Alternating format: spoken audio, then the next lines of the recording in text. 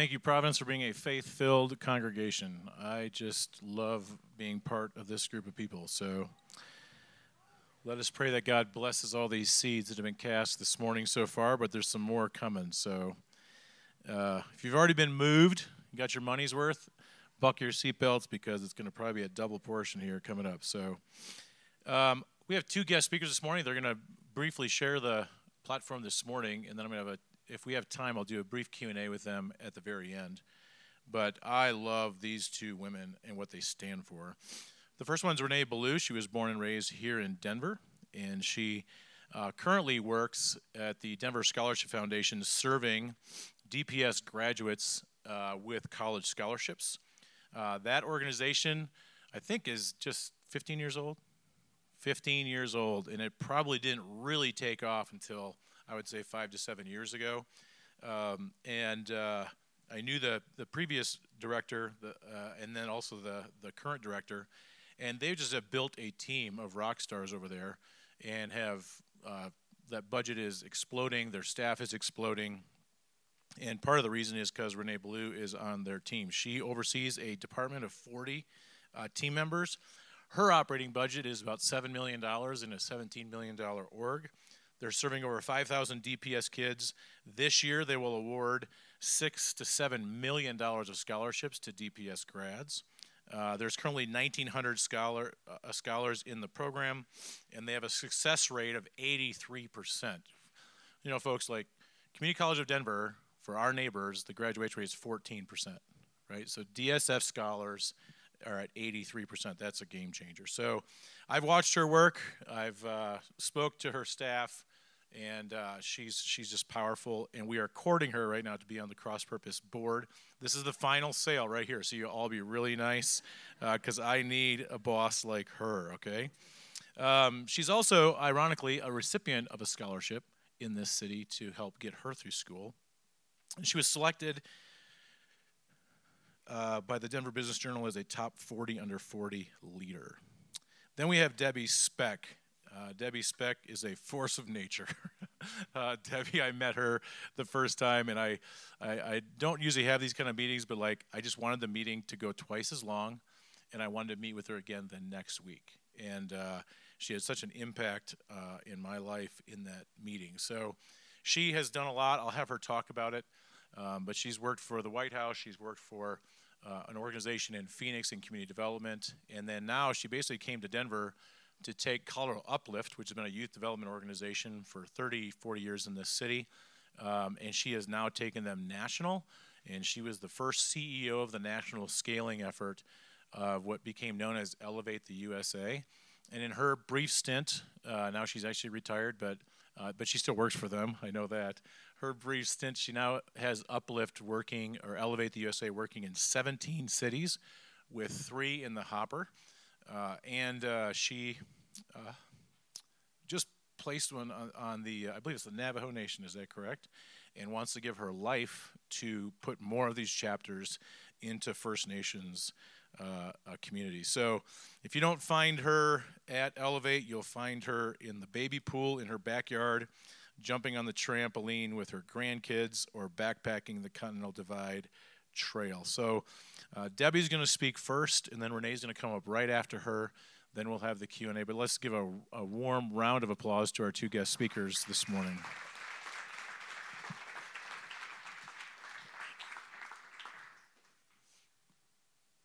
I'm not sure if being named a force of nature is a good thing or a bad thing, but nature is an amazing thing, so I'm going to go with it.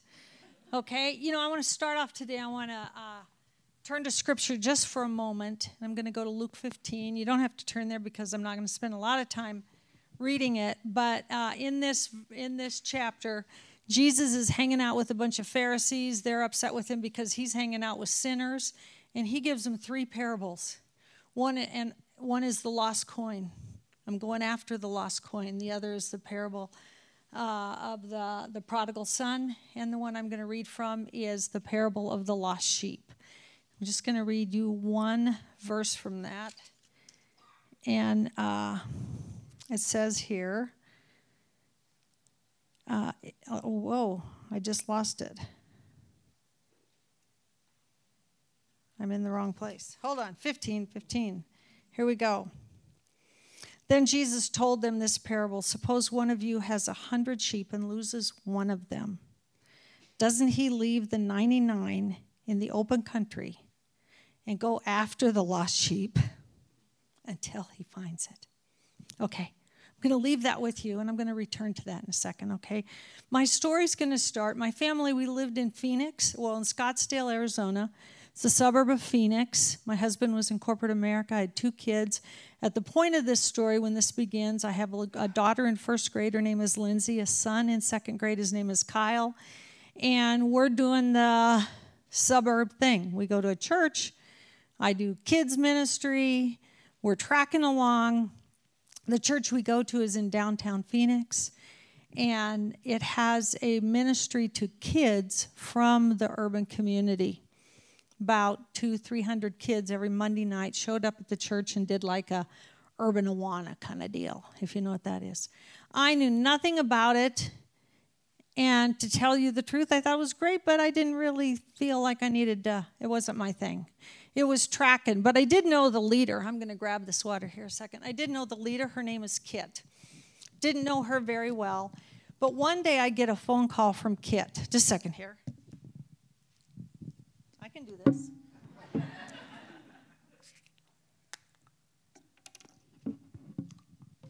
So I get a phone call from Kit. And I was a little surprised, and she tells me this story. She said, Debbie, I was formerly a teacher. We've got 400 kids that have gone through our program in the last 10 years, and nobody has ever graduated from junior high. Yeah, so you know who's coming to the program. And we'd like you to be on this little focus group to figure out how we can really help kids succeed. And I did the very suburban thing. How long do you want me? How much time? And how fast can I get done with this?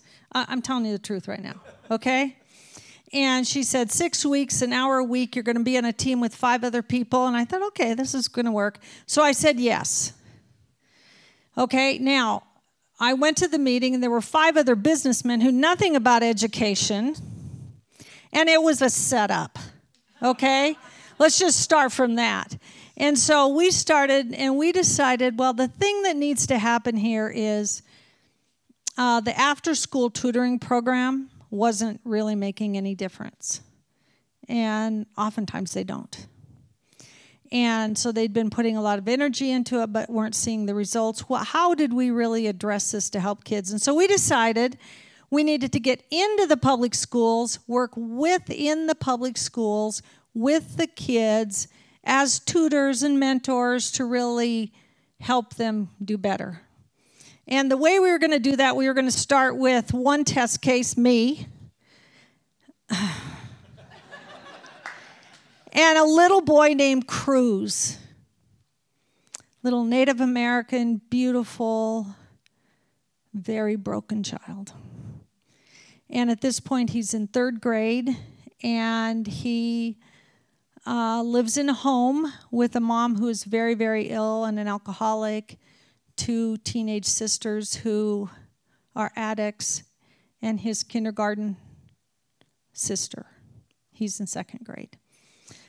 And so we decide, well, what I should do is I should go down and work in the public school with these kids, with Cruz, once a week. Well, once a week, I decided this isn't going to work. So it became two times a week, and then it became 3 times a week. Now, 2 out of the 3 days, Cruz was not at school. So I would drive to his house. Now, I'm going to use house very loosely here. I'm talking about holes in walls, very little plumbing that rarely works, 2 mattresses on the floor, no food. A tough situation. Okay? But 2 days out of 3, I would go to their house, walk up onto the porch, knock on the door, and get Cruz and his little sister. I use his name with his permission, by the way, okay? His little sister, and take him to school. Well, this went on for, 6-8 months. He'd been to my house. We have a relationship now. By the way, many people at this point would say I'm really committed. 3 times a week, he's in my house every other weekend. I'm looking pretty committed. I would say I was committed. But one day I get there, and he's not there. So I get in my car, I drive to their house, climb up the stairs, and there's a big padlock on the door. Now, let me back up here a second. I know nothing about poverty. I know nothing about the world he's living in except what I now have been experiencing. But at that moment, I realized, I think they've been evicted. And so I'm standing on the porch in a neighborhood that is almost totally Spanish speaking. I know no Spanish. And that's where this verse comes in. Because I remember thinking, I have a choice. If I don't find this little boy today, I may never find him. And so that's when the word of God came. I'm telling you, find the lost sheep. So what do? So I'm standing there and I thought, well, all I know to do is ask his neighbors. So I start knocking on doors in a community that I can't talk in Spanish, and they don't know who I am, and I don't know them. And they were gracious and kind and good to me. And eventually, but nobody knew where they had gone until I finally found this man working on his car, only knew Spanish. He was under the car. I waited for him to come out. And I somehow said, this family, where are they? And he somehow communicated to me, he knew where they were.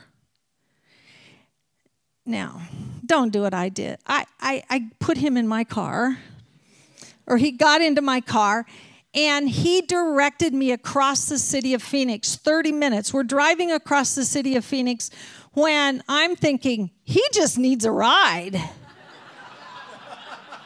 Okay? And then we pull up in front of this home in an area I know nothing about. And he gets out of my van and he walks away. And now I'm convinced he just needed a ride. But he points to this house. So once again, I'm sitting in my van thinking, what do I do now? And I'm telling you, the Lord said, find the lost sheep. And so I got out of my van and I went up to this house and I knocked on the door. By the way, guys, if I ever stop crying when I tell this story, I ought to just stop doing this work. Okay, so put up with me. So I knock on the door, and Cruzy and his little sister come to the door. Isn't that amazing? And I say, Cruzy, where's your sisters? He said, I don't know. Oh, well, who's here? Nobody? Who's coming back? No, I don't know.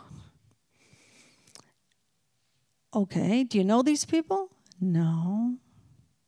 Okay. So I said, well, listen, let's do this. Why don't you and your sister come home with me? I'm going to leave a note. Now, I know him. I'm not kidnapping the kid. So I leave a note. Hey, they're with me. Give me a call. I'll bring them back whenever you want them. So we get into my van. Now, picture this. I'm here. Cruz is here. Sister's in the back. And we're driving on the interstate to Scottsdale. So we just left one world, we entered another. And this little boy, this precious, beautiful little child, has just, the shame, the anger, the embarrassment of what's happened is written all over him. And he's sitting next to me, and it's a very quiet drive, and his face is down. Pretty soon he says to me, with his head down, I knew it was Tuesday, your day to come. I said, yeah. It's quite a little bit longer. Then he said this, I prayed you would find me. Okay, guys. Before I was committed, now I'm called. Okay, there's a big difference. And it was at that moment that I got home. By the way, we didn't have cell phones in those days. Or I didn't. Somebody might have. And I called the director, Kit. I said, Kit, I've been committed. Now I'm called. It was like the Lord said, Debbie, this little boy prayed you would find him. He said a prayer. Can Debbie find me? There are thousands of kids in our city, and they're praying that same prayer, but they don't have anybody's name to put in the blank. And that's your job. By the way, you guys, that's all of our jobs. And so I called Kit. I said, I need to talk to you. And she said, oh, well, it's about time. And so one thing leads to another, and we start a program. And the schools just welcome us. And over the course of the next 10 years, we end up with a 7-acre campus just down the street from the state capitol. We end up with programs for teen moms, preschools for babies, Head Start for 3 to 5-year-olds, program K through 12, and we have kids graduating from high school. We started when the first kid graduated from high school. We had now a whole campus with a whole 7 acres of stuff. And so we started putting people's pictures, and I said, when this place is plastered, I'll know we've made it. And I want you to know it's plastered today. But isn't that something? Isn't that something? So this takes place. Now I'm gonna jumpstart. A lot of stories happen over the next 10 years. In the city of Phoenix, I was kind of known as Debbie Speck, the school lady. People call me Debbie Speck, school lady. I'm that lady that chased kids who had guns down alleys. I'm the lady that jumped over fences and grabbed those little teenage boys by the scuff of their neck and walked them into school. I'm that lady. Now, then all of a sudden, I get this phone call. Now, we have a Head Start, by the way. Okay, do you know the preschool? Head Start, okay. I get a phone call. Hi, Debbie. This is Deanna Carlson. I'm with the White House. This is the George Bush era. I'm old. And we'd like to invite you to a conference for Head Start for faith-based entities across the nation. Would you come? I'm like, hold on. Did you say the White House? Yes, the White House. Okay, and I said, well, here's the deal. I'm really too busy. Thanks, but no. So I hang up. She calls back a second time. No, you don't understand. This is the White House. We'd like you to come to this conference. And I said, awesome. I'm too busy. No. So I hang up. The third time she calls me, Debbie, really? We want you to come to this conference. At this point, I said, okay, whatever. I'll go. Fine. And so I didn't think about it. They got the airplane tickets, and I'm going. So I've got this group of kids, all boys, in Colorado at a ski trip, because I took kids about 8 weeks of ski trips every year. So I'm up there, and I get this phone call from my office. Debbie, they called and they canceled the conference. I'm like, hallelujah. And I'm going to stay longer. And so 15 minutes later, I get a call from this lady. Hello, Debbie. This is Jean Simpson. I'm the assistant director to the Federal Head Start, and we'd like to invite you to a conference. I'm like, y'all just canceled this. And she said, no, but we'd like you to come. Well, at this point, I'm like, fine, okay. So I call the office. They get me a new airplane ticket. And so I end up, I'm telling this part because this is really fun. So I have to drive my van back to Phoenix a little early to get this airplane ride to D.C. So these 3 boys hop in the van with me. Roman's right here, and I'd led him to Christ a couple months earlier. Coop is here, Juardo's in the back. We got 7 hours drive. We get 30 minutes out of Phoenix when I need to do a quick turnaround to get to the airplane. And out of nowhere, Koopa sits up and says, Debbie, I want to give my life to Jesus today. I'm like, not today. And then right then, Gerardo, he sits up. Me too, Debbie. I'm like, y'all are driving me crazy.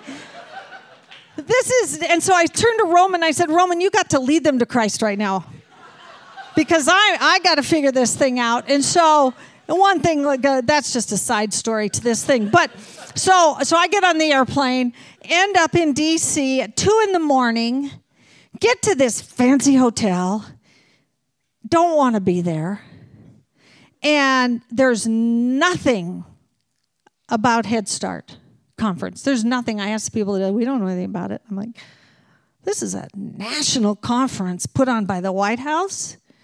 So, and I know nothing about government. I don't care. I'm chasing kids through alleys. So what happens here is the next morning, it's 9 a.m, I got on my go-to-conference clothes. I didn't wear tennis shoes in those days, but now I do. So I'm sitting on the side of my bed. The phone rings. Debbie, this is Gene Simpson, assistant director at Head Start, and we're ready to start the conference. I'm like, well, go for it. And because you've gone to a federal conference and they call you to tell you they're ready to start? What the heck? And so I'm like, okay, where do I go? She says, you come downstairs, go to the Capitol Ballroom. Okay, this is sounding better. I get downstairs. There's signs now. That's feeling better, pointed this way. So I'm walking down this big hallway, Capitol Ballroom, big ballroom at the end. And I see this, the whole wall has, a breakfast buffet. And I'm thinking, all right.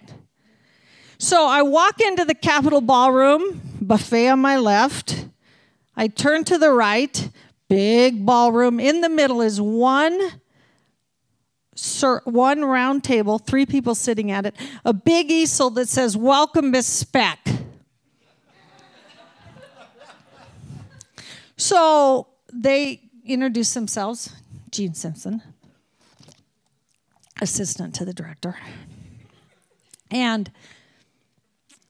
And then they tell me to get breakfast, and I said, great, and they'd already eaten, so it's me and the buffet. I get 3 pieces of cantaloupe.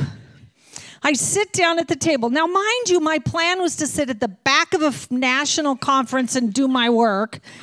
I sit down, I look at these 3 people. They introduce themselves. One is the head of early education for the United States of America. And they hand me a 2-page agenda. It's a 2-day conference, by the way. And they hand me the agenda titled One-on-One Federal Head Start Conference with Miss Debbie Speck. And they say, read this. So I read it. Is it okay? Sure. So the lady in charge of early education for the United States of America starts teaching me. This goes on for about 10 minutes. And she actually, at one point I looked at her and said, I said, stop everybody. Stop now.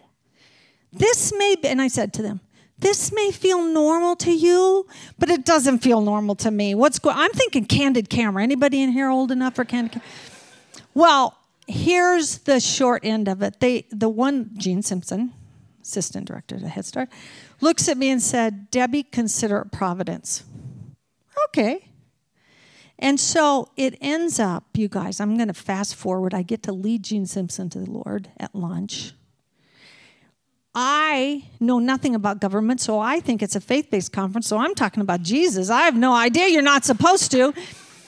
Ends up, I do 2 days, and they send me, and it's a mix-up with the White House, and the president's mad at Head Start. Head Start's mad at the president, and so they do this thing in retaliation. But the beauty of it is God orchestrated this thing, and I ended up going to D.C., and life changed, and I got to do a national work. It all started from finding one lost sheep. And I love Cruz with all of my heart. And nothing will ever be better than that moment. of saying, yes, I'm all in. What do you want me to do?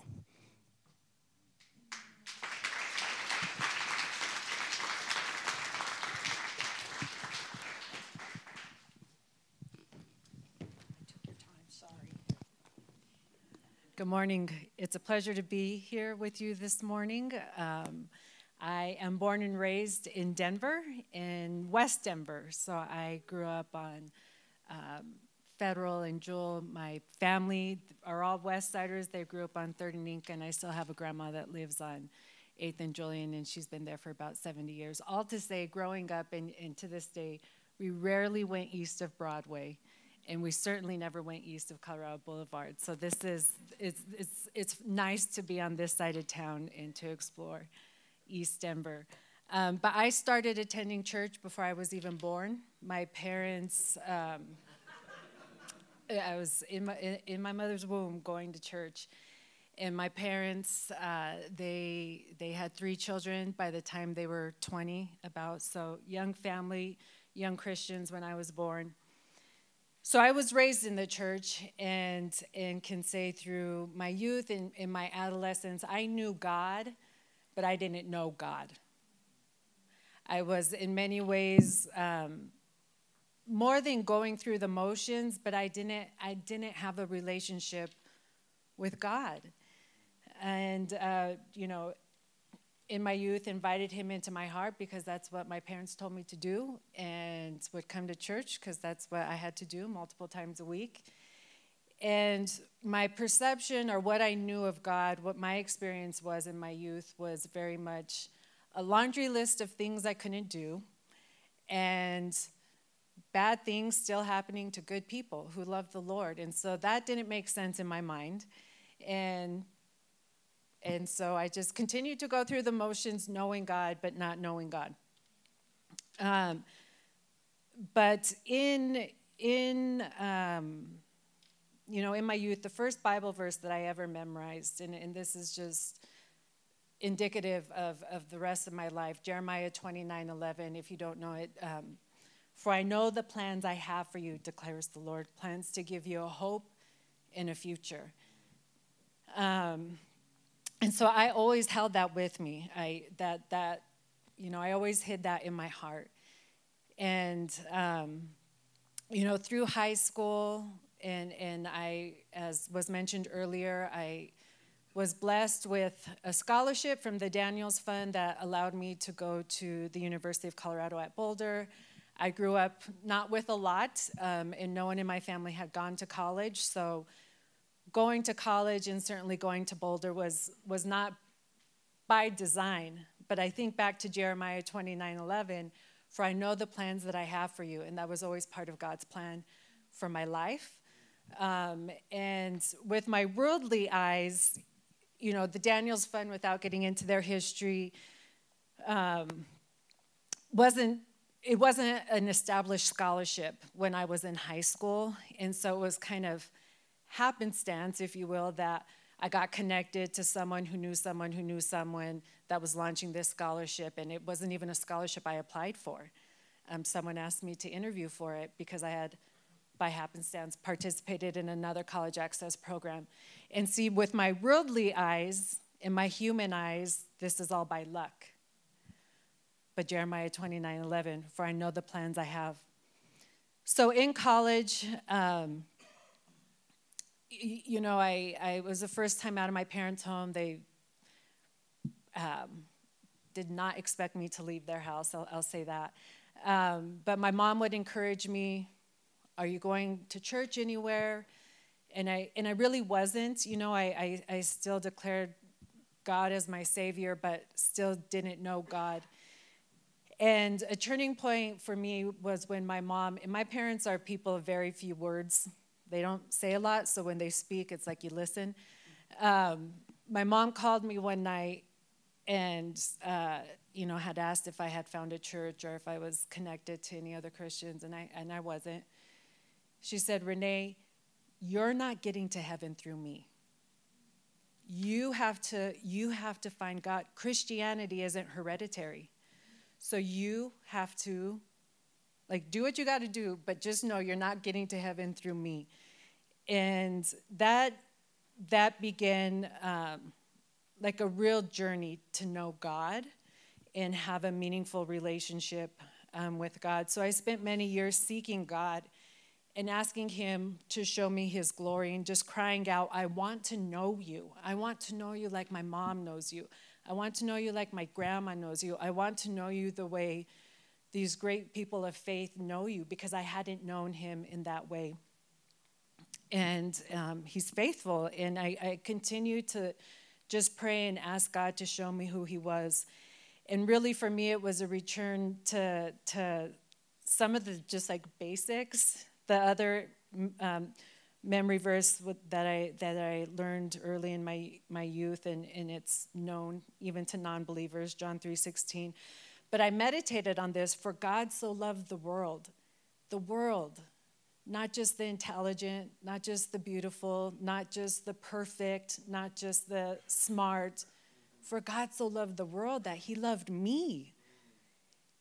And I had to, in some ways, relearn what I knew of God. Like, he wasn't out to get me. He wasn't, I didn't have to be perfect to be his child. That God so loved the world, including me and all of my imperfections, that he gave his only son.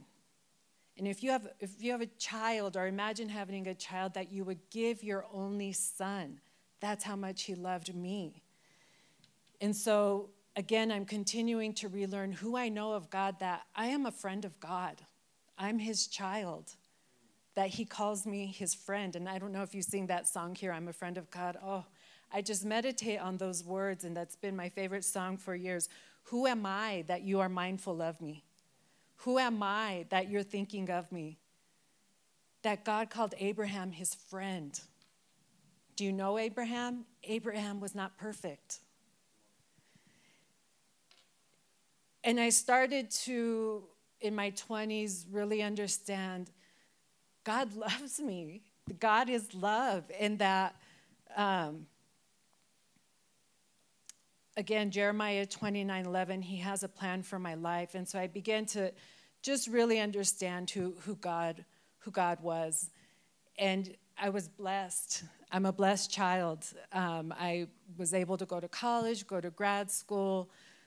As was mentioned, I've been with the Denver Scholarship Foundation, I'm doing my life's work. When I was in college, like I said, no one in my family had ever gone to college, hasn't gone to college since. And I thought, the people that I love don't have access to this life. And college really radically changed the trajectory of my life. And many doors were open. And I thought it wasn't fair that others didn't have access to this opportunity the way that I did. And so early on in college, I couldn't name college access or equity work. I couldn't name it, but I was committed to helping more students go to college. Volunteered in the admissions office and was doing other things that allowed me to do that work.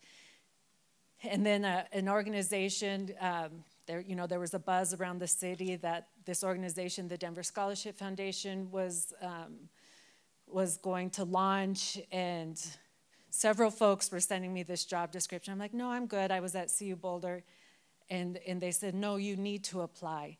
And it's been a wild ride, working for a startup organization, which we were, and into the lives that we are impacting to this day.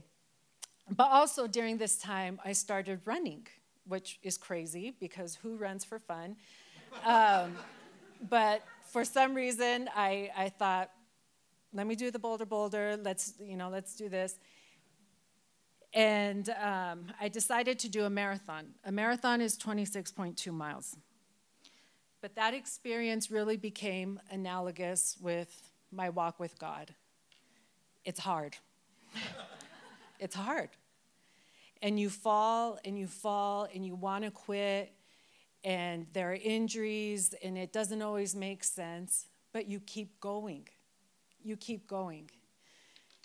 In 2015, my faith was challenged significantly when I unexpectedly lost my brother. He was 31 years old. And I had been studying this concept of perseverance. Let us run with perseverance the race that's marked out with us. Through my experiences, I've run a handful of marathons. And so perseverance is, it was just, how do you keep going when everything else says stop, give up, it's not supposed to be this hard. Why are you doing this? And then my brother died. And my brother's death was unexpected, and it was really a season, it became a season that I really questioned, I was really wrestling with God. I was really wrestling with God. And like there's going to be hardship, and God is building this perseverance. And I know all the Bible verses. Consider it a pure joy, God says, in your pain and in your sufferings. I'm like, oh, man.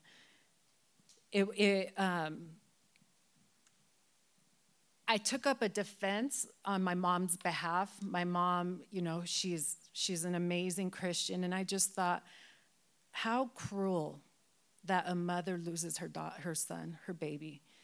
And my mom found him. He had passed in his sleep in her home. So she had found him. Can you imagine? Can you imagine that? And I thought, how cruel that this could happen. And so it was a season of just questioning, like, God, what are you doing? How could you allow this to happen? I returned to the place where I was in my early 20s. God, just show me who you are. Show me who you are. I'm waiting for miracles in other places, and the Bible says if you have the faith the size of a mustard seed, and I thought, I have faith of a mustard seed. Have you seen a mustard seed? It's tiny. Like, where are you? The mountains aren't moving. And really just crying out to God, I need you. I need you. I need your peace. And he picked us up. He picked us up. He, through lots of prayer, we're able to find peace and find joy, and like in a marathon, put one foot in front of the other and not quit. And that's the God that I've come to know today, that, Christianity, the Bible doesn't say it's going to be easy, right? Your life isn't all of a sudden easy, but you get up and you keep going. God says the righteous fall 7 times, but they get up. And 7, not 7 literally, 7 is a powerful number in the Bible, right? There's lots of meaning behind the number 7. The righteous fall 7 times, but they get up. They get up, they keep going. And I was talking to a mentor, and I said, sometimes life seems so hard, and my faith is tested. And she said, who said it was going to be easy? I'm like, that's not what I wanted to hear. Who said it was going to be easy? But God is building this perseverance in us. To this day, when I go to a race and I watch people cross the finish line, whether I ran the race or not, I get emotional seeing people finish the race, especially a marathon, because they're tired, they're beat up, they're hurting, but they finish the race. In James 1:12, blessed is the one who perseveres under trial, because having stood the test, that person will receive the crown of life, and that the Lord has promised to those who love him. They have finished the race and received the crown of life. And I remember my races, they put the medal over your neck, and I just imagine God saying, job well done, my good and faithful servant. And so my encouragement to you, or in summary, is that don't give up, don't quit. It's going to be hard, but you're a child of God. I'm a child of God, and he knows the plans that he has for our lives. He has a plan for you to prosper. It's not going to be easy. Like a marathon, man, I wanted to quit. I'm not a naturally gifted runner, and it takes training, and it takes commitment. And 26 miles is never not 26 miles. Like the marathon is always hard. What happens is we build our perseverance to be able to complete it. It's never not going to be hard. What happens is you become better at handling hard. That's perseverance. That's what God is building in us. Even when it doesn't make sense. It didn't make sense when my brother died. Didn't make sense. All these other things that I've experienced in my life. Doesn't make sense, but God is building in me a perseverance that I'll finish the race. Amen.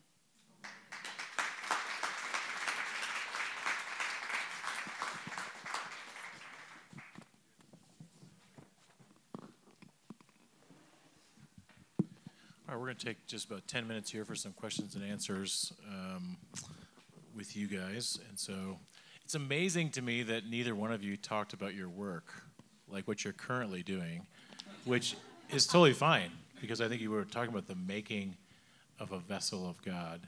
So I guess I think the first one I want to ask is, like, you finished the race. How many kids have you seen finish the race of higher ed in 15 years, and how does it make you feel? Thousands. We've scholarship probably 20-ish thousand students, and our success rate is 83%. So a lot of students, when we talk about college, it's technical 2-year and 4-year institutions. So we believe that all those pathways are college. That's how we define college. And what we know in the state of Colorado and in Denver, in the next couple of years, over 80% of jobs in Denver are going to require some sort of post-secondary credential. And so what happens if you don't have one? For me, really, college is a means to the end, because what college allowed me is to have a life of my choosing and a life of freedom, really, that I could work where I want to work, I could live where I want to live, and I could make my own decisions and have freedom of choice. And so that's what it's all about. That's the work that I'm doing, and college is a means to that. And it's specifically very personal to me because I grew up in DPS. I graduated from a DPS school and worked as a counselor or an advisor in the school that I graduated from. And so I see me, I see my brothers, I see my cousins, literally. My family are, they're in those buildings. And so it's deeply personal work. And as I mentioned earlier, I want young people in Denver to have access to the same opportunities that I've had access to. And Debbie, how many students are currently being impacted nationally through Elevate?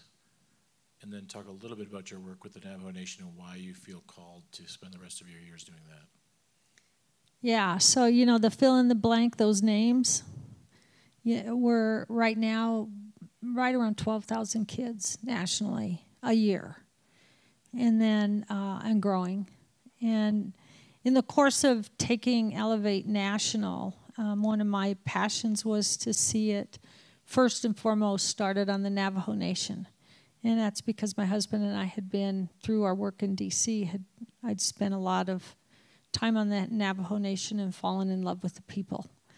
And it really comes back to when these kind of programs or opportunities happen, our First Nations are left out. It's the lost sheep, you guys. And so it's not the easy place. It is the hard place to do this work. I mean, it is hard there for so many reasons, lack of resources, so many reasons. And yet God has given us an incredible Navajo team, and they are knocking, it's the president's, the blessings, the open doors, the opportunities there are beyond what I could have ever prayed for. And so our little team of teacher mentors just trained the whole school district on how to relate to kids. That's crazy. Crazy cool. Mm-hmm. And the Crow Nation's next. Montana, here we come. Anybody know them? Let's go. Okay? What's it like? What is it like? What's the journey been like to be a woman, and really two different generations represented, to like break the glass ceiling and lead?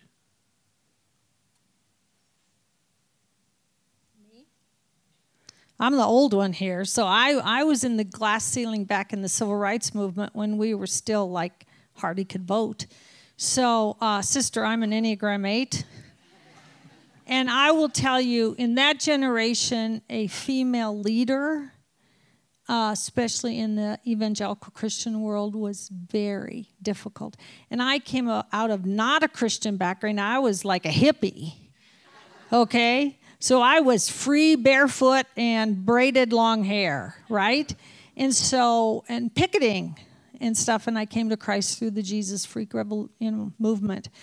And so, but here's the beauty is I thought I hit the gold mine. I was free in Christ. And so a lot of the pressure to not succeed, it was difficult. But a lot of it, I just kind of let it fly by because I wasn't smart enough to know I was supposed to do all those things. I was just pretty fired up about Christ. Can I tell about Dallas? Yeah, sure. So I decided I need to go to seminary because I just really didn't know anything about the Bible, and so I decided to go to Dallas Theological Seminary. I don't know if you know anything about it. It's rather conservative and difficult, and they had just opened their doors to women. There were 1,500 guys, 5 girls, women, all in dresses. And so I went there, and I got there, and I didn't know they didn't accept women until I got there. So that's how naive I was, and yet it was a fabulous experience. They were wonderful. I loved the training I got. But one experience was I had to take Preaching 101. Everybody did. So I took preaching. And my grade card came out, and for me, it was not labeled Preaching 101. It was Speaking 101 because women don't preach. And so I was like, okay, moving on. So I had decided during that point that God hadn't called me to the issue of women in the church. That was not my calling, and that would distract me, and I need to stay focused on what He had called me to, so move on. And but it was hard. It was emotionally hard because I always felt guilty for being a leader. When did you turn? Oh, yesterday. I married a wonderful husband who endured a lot from my processing of it. Processing. I think I know what that sounds like. Yeah. Well, at seminary, I had to do an issues class, and I had to do a whole presentation to the whole seminary on women's role in the church. That was a really bad idea. I chose it. He endured 6 months of horror. But at the end, I did the presentation, and all these people came, and here are the different ways people view biblically how this thing works out. And in the end, they were waiting for some, what's she going to say? And I said, here's my deal. God hadn't called me to this, so y'all figure it out. I'm going to go do what I was called to. Walked off stage, and they went, what the heck? And so I've really tried to, but underneath it all, I'm telling you, it was painful. And it's been hard. And the truth is, guys, there's so much love and need and opportunity. I don't have time to get stuck in it anymore. Mm-hmm. I just don't have time. Let's go. Yeah. Amen. Anything I've had to ask God for a spirit of boldness. We, especially women, come from this, or often experience a mindset of, am I good enough? Do I belong here? Am I smart enough? Am I talented enough? And you got to hang out with me. Except her. Except her. And especially, growing up with very limited resources and other folks being more educated, that, you may have heard of imposter syndrome. And I just asked God to silence those voices and give me the confidence and the boldness in any of the spaces that I'm in, and I am now.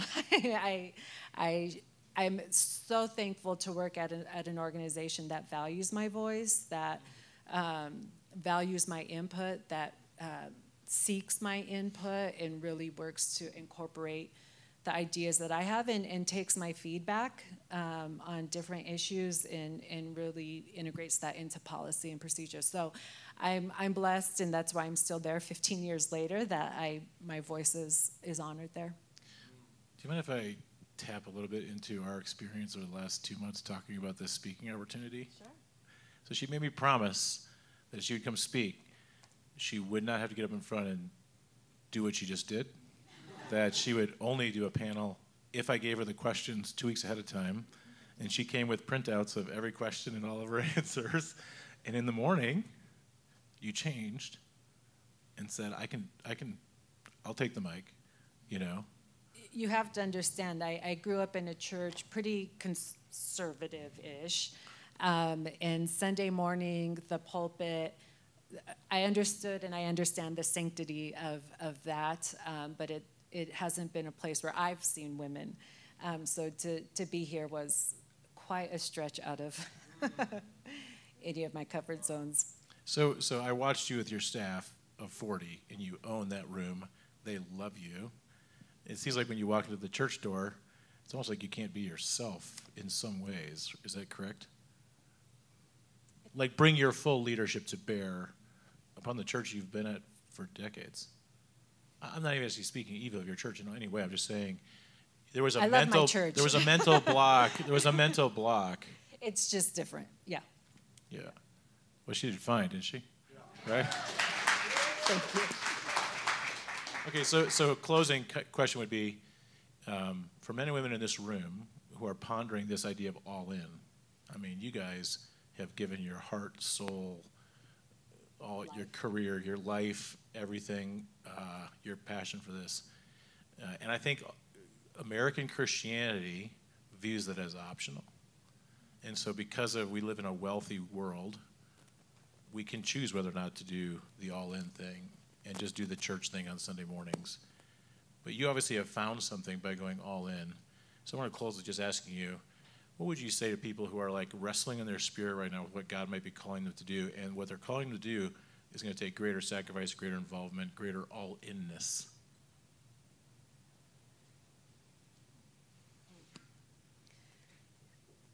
I don't want to oversimplify it, but the hardest part is getting started, like the first step. And so jump in, like don't overthink it, don't think about it too much and get caught up in, is this the right thing, is it not the right thing, is it the right time? It might never feel like the right time, but jump in, get started, and know that there's a need for love in so many different places. You don't have to look to a reservation or a different country. There's need right here in this building, and so just get started. Take a leap of faith. Yeah, mentor cruise is what you're saying. Mentor cruise. I mean, we talked about the young women in It's this a church. trap. I will say that in my work, especially in the last couple of years, there's a quote by Mother Teresa. If you want to save the world, go home and love your family. And that has resonated. I mean, there's need in the community, and we need to fulfill that need. But I have really reflected on, I'm out here working with thousands of students in DPS who need me and mentoring these young girls. And there's so many people that have the same last name as me who need love and who have a lot of need. And so that honestly has been my focus most recently, is to there's a lot of need in my family, and that is my priority. And a little 5-year-old, right? And my son. Yeah, you talk a lot about your son. He's sweet. He's a 5-year-old little boy, and I'm just so thankful to God for him. Debbie, close us out. My favorite verses is Joshua 1:9. You know, Joshua's standing on the Jordan ready to go in, and God says to him, be strong and courageous. 4. Now 5, we would say this to our kids in the inner city.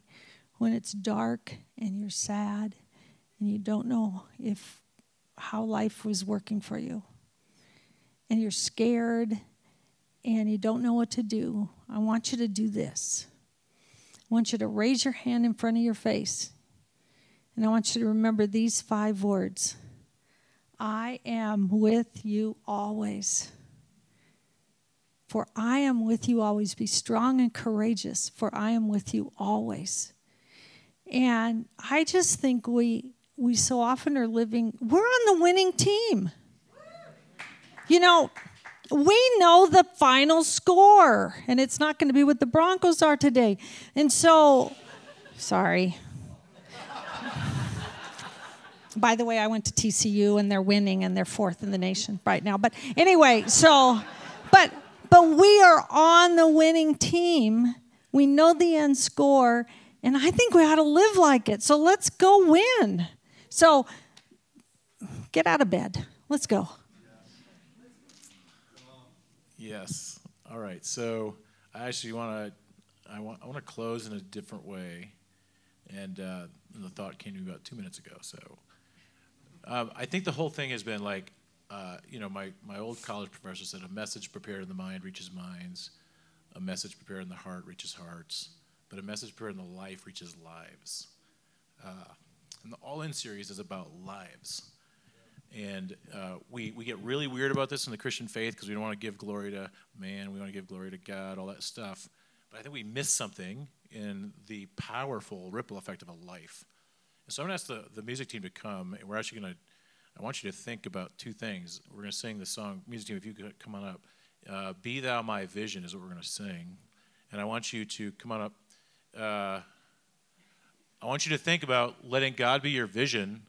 But I actually want these 2 women to sit up here while the song is going, because I want that picture of this is what happens when God becomes your vision, right? You're seeing it fleshed out. This is why I didn't want to preach a series on Ruth and Deborah and, famous women of the Bible. It's like, no, we have famous women of the Bible right here in our city. And then if the Lord's saying something to you, it is you must obey, or you will be miserable, right? And so I want you actually to spend this time about God being your vision, seeing the picture of these women, and pondering what God might be saying to you, like in this moment. And so let's do that in closing. Let's stand together and sing that song. You guys can see it right up here. I know it's really uncomfortable to watch all these people stare at you, but you have blessed us. Let's give them a hand one more time. Thank you.